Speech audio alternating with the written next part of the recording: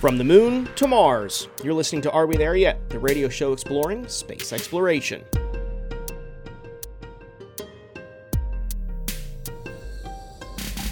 Hi, I'm Brendan Byrne. NASA's Artemis 1 mission has made it to the moon.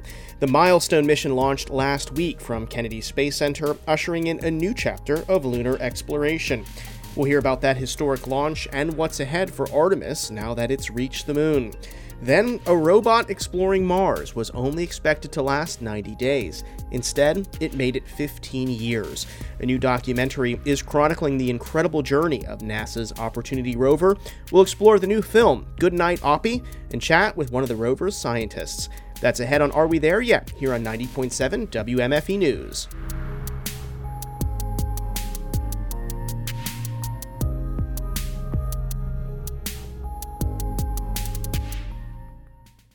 NASA's Orion space capsule has reached the moon after launching last week from Kennedy Space Center in Florida.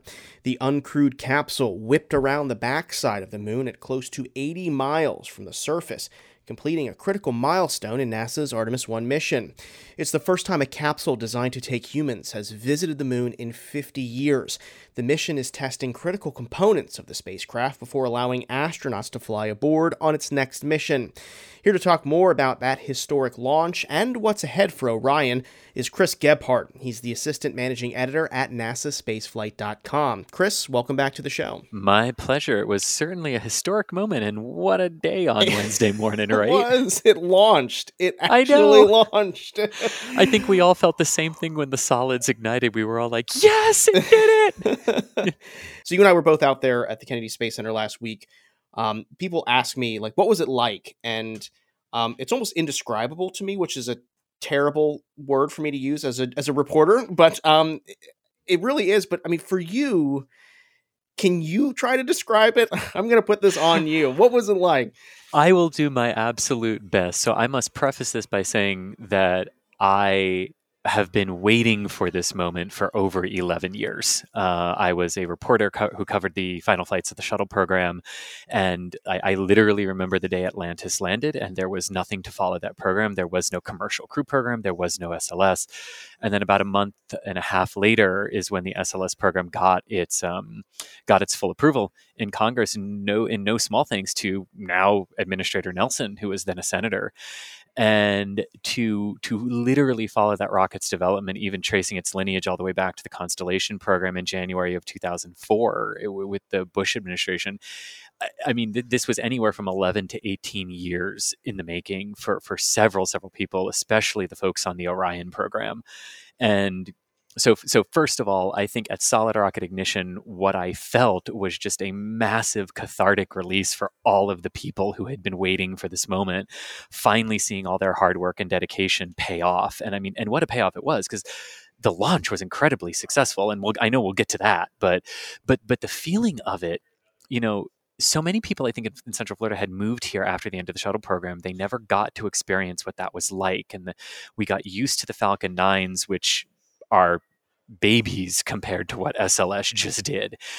And but the best way that I can describe it is truly, it's overwhelming in a few different ways. It's so bright, and the solid rockets are so intense that literally with your own eyes, the sky around it starts to turn blue. And you can very, very, very clearly see everyone around you across, like a half a mile or more along the Space Center. I mean, it really does turn night into day. And as if that isn't disorienting enough for your brain, then the sound hits. And I think the decibels that I saw peaked around 112, 119 or something like that for SLS. And I mean, your senses are just being inundated and overwhelmed as the system is firing to push it all uphill and into orbit. But at the same moment, you're just standing there with the biggest smile on your face, and everyone around you is screaming and hollering in just this passionate release of emotion, because it finally did it. It finally worked, and Artemis was on its way to the moon. I had never covered a space shuttle mission that close. I'd always seen them, from many, many, many miles away, and seeing those solid rocket boosters light. And as you described it, like night turned into day. It was absolutely incredible to see that. And I think one of the things for me that made it even more incredible is I was standing out there watching it, and a few other space reporters who are prolific live tweeters, who are always tweeting what's happening during countdown, were standing next to me, and they were just looking straight up. There was no phones. There was nothing. Everybody was just taking in that moment. It was incredible. It was incredible. But it almost wasn't there. I mean, talk me through the one issue that prompted the red team to head out there, because I'm pretty sure this was an issue that you had asked NASA about in a press conference, right? It became a question that I had actually asked them about, although I was actually thinking of a totally different system when I asked that question. Take the credit, Chris G. but yes, we could make the joke that there wouldn't be an SLS launch without a hydrogen leak of some kind. So this one was actually on the mobile launcher itself, and this was a valve that they use. So basically, as the core stage is filled with liquid hydrogen, it's a cryogenic fluid that's about negative 420 degrees Fahrenheit, and that's its boiling point. So when it reaches that, it starts to boil off inside the tank, and and you can do mathematical calculations that know, okay, this is how much is boiling off, so this is how much I need to keep pushing in the bottom through the main fueling systems that had all the leaks through the wet dress rehearsals and the prior launch campaigns. But then up at the top of the hydrogen tank, there's a vent valve, and as you keep replenishing the tank to keep it at 100%, you have to vent the hydrogen that is coming out of that. And they had a little leak at one of the valves that regulates that pressure and regulates that replenishment cycle on the mobile launch tower. And I want to stress that because SLS only gave one issue throughout all of this, and it was so minor with a sensor to one engine that the vehicle was remarkably clean and remarkably good from an engineering standpoint.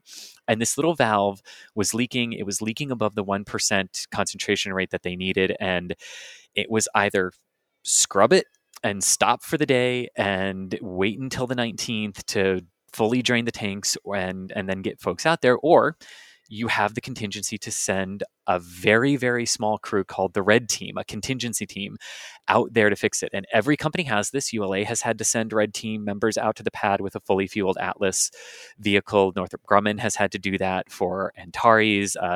We had to do that during the space shuttle program. They were actually called the ICE Team, and then the Red Team as well during the shuttle era. And we had to do this. And so it's a procedure that's in place. And man, oh man, were those three people the heroes of the day for sure on that one, because they went out to a fully fueled rocket and changed out that valve, and it worked, and they are the reason that we were able to lift off on Wednesday morning. The launch was beautiful. Very minimal issues on launch day. Now the mission is in full swing. What's happening now? What is ahead for Orion? Yeah, so it's actually cool because as we record this, Orion is actually entering the lunar sphere of influence where the moon's gravity starts to act on it more than Earth's. And that's amazing because it's been 50 years since a human-rated spacecraft has done that with Apollo 17. So that's an immense accomplishment just in and of itself. But what's coming up over the 26-day-long mission is, so Orion has already been checking out its propulsion systems, doing some firings of its various thrusters and engines to make sure that all of those propulsion systems are working. They've been monitoring the solar arrays to make sure that they are generating the power that they are supposed to. They are, and they're also providing us those epic GoPro camera views that provide the selfies for Orion and Earth and everything. So they are also monitoring the radiation environment inside the Orion capsule to make sure that that it would be able to protect crews the way it is designed to do. And they're also starting to do some of the experiments inside Orion, like a really cool experiment called Callisto, which uses Alexa and iPad and WebEx video conferencing software, basically what we're doing right now, Brendan, recording this, and trying to link that with Alexa so that those creature comforts that you have at home, Alexa, turn on the lights. Alexa, do this. And apologies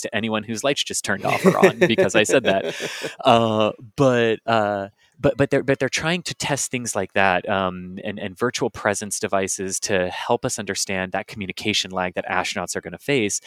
And let's face it, in 1972, when Apollo 17 did the last lunar landing, there was no internet. We were not tethered to our phones and tethered to technology and information at our fingertips.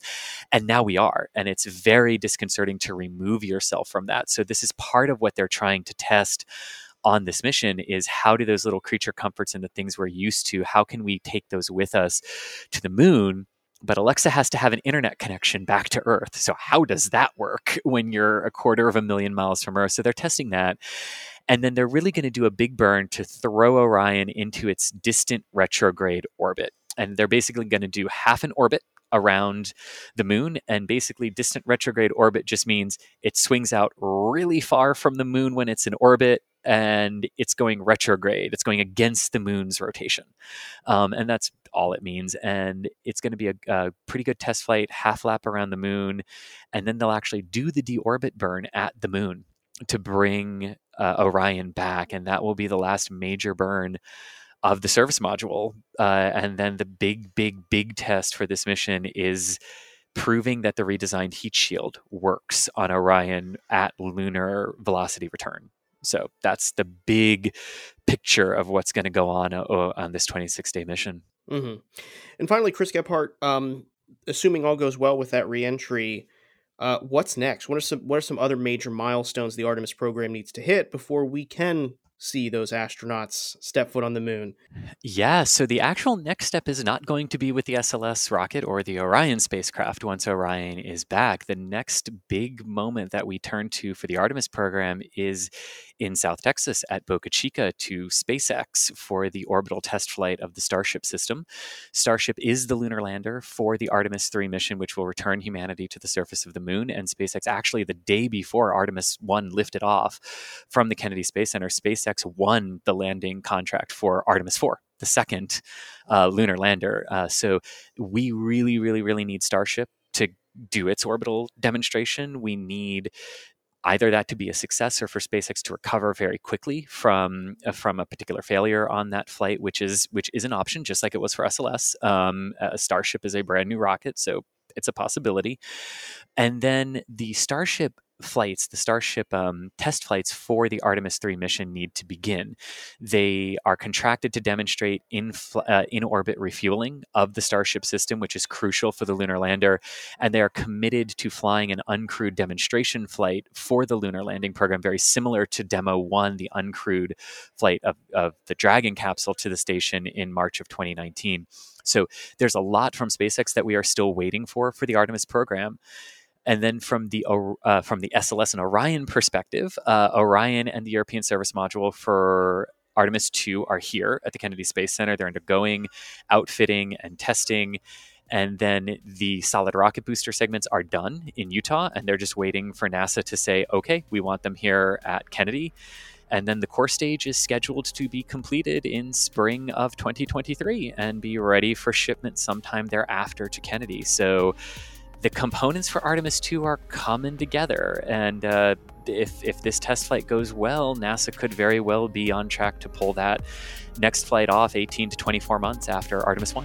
We were speaking with Chris Gebhardt. He's the assistant managing editor at NASAspaceflight.com. Chris, thanks again for joining us. My absolute pleasure, Brendan. Still to come, a new documentary chronicles the incredible Martian journey of NASA's Opportunity rover.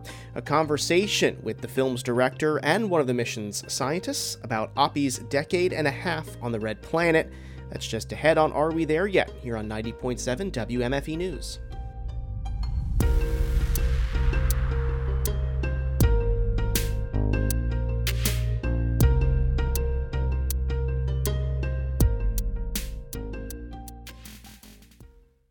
You're listening to Are We There Yet? Here on 90.7 WMFE News. I'm Brendan Byrne.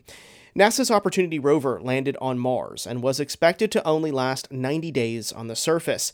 It defied those expectations and lasted 15 years exploring the Red Planet and laying the groundwork for future rovers to follow in its tracks. Opportunity's story is chronicled in a new documentary from Amazon Studios. Goodnight Oppie premieres on Amazon Prime Wednesday. Here to talk more about the film and the mission is Goodnight Oppie director Ryan White, and also NASA JPL's Doug Ellison, who was a camera operator on the mission and is now the Curiosity rover's planning team chief.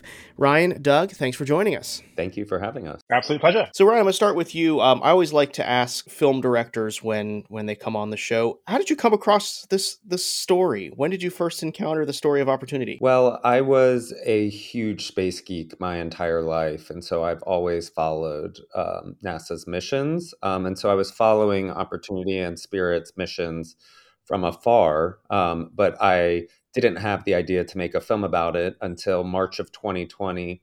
I had a dinner with Film 45, which is Pete Berg's company, and Amblin Entertainment, which is Spielberg's company, and they pitched the idea to me. I'd worked with them in the past on a Serena Williams documentary, very different, but they thought I might be a good fit. And because I had this lifelong childhood dream of becoming an astronaut that never panned out for me, I thought this was the way to vicariously perhaps relive that childhood dream in making this film. And so I signed on to do it, not knowing that the day after that dinner that we would get an email telling us we can't leave our houses anymore. So it was the next couple of years of making this film during COVID. And it was because the film is so heartwarming and joyful, it was a real lifesaver during that time period. Doug, the movie obviously is about the end of Opportunity, but it also recounts just this incredible mission. Tell us a little bit about this mission. Remind us, this was only supposed to be, 3 months long, and it's accomplished so much. Give us a history of Opportunity. Yeah, the warranty underneath the rover, if you check the label, it said 90 days. And a lot of people like to question whether that really was how long we thought they'd last. And you can look up the papers that say, with some fairly conservative modeling, that Spirit should have lasted about 93 days and Opportunity should have lasted about 100.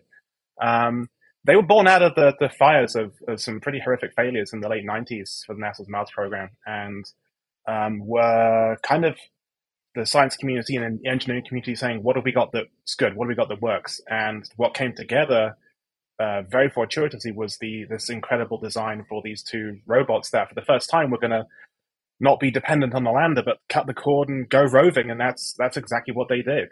Both were designed to head out to look for evidence that Mars once had water in its ancient geological past. And I think it's fair to say that both rovers definitely checked that box with a giant check mark.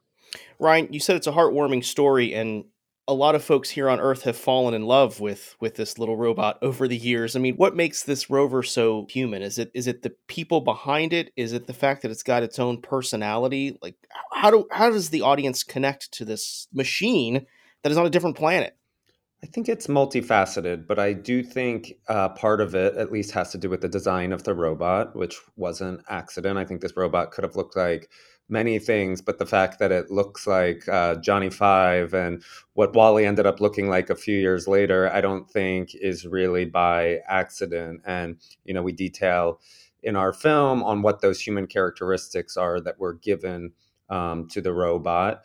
In many parts because humans themselves can't go to Mars yet. And so they designed this robot to be their stand-in and to have human capabilities. But to your other point, I think for sure what makes these robots feel so personified are the human beings behind them. They are the ones that birth this robot. They are the ones that drive them every day. They're the ones seeing through these robots' eyes. Doug, I know you worked on the imagery from Opportunity. I mean, tell us what this rover saw. What kind of images did it see, and how did this change the way that scientists viewed Mars as a planet?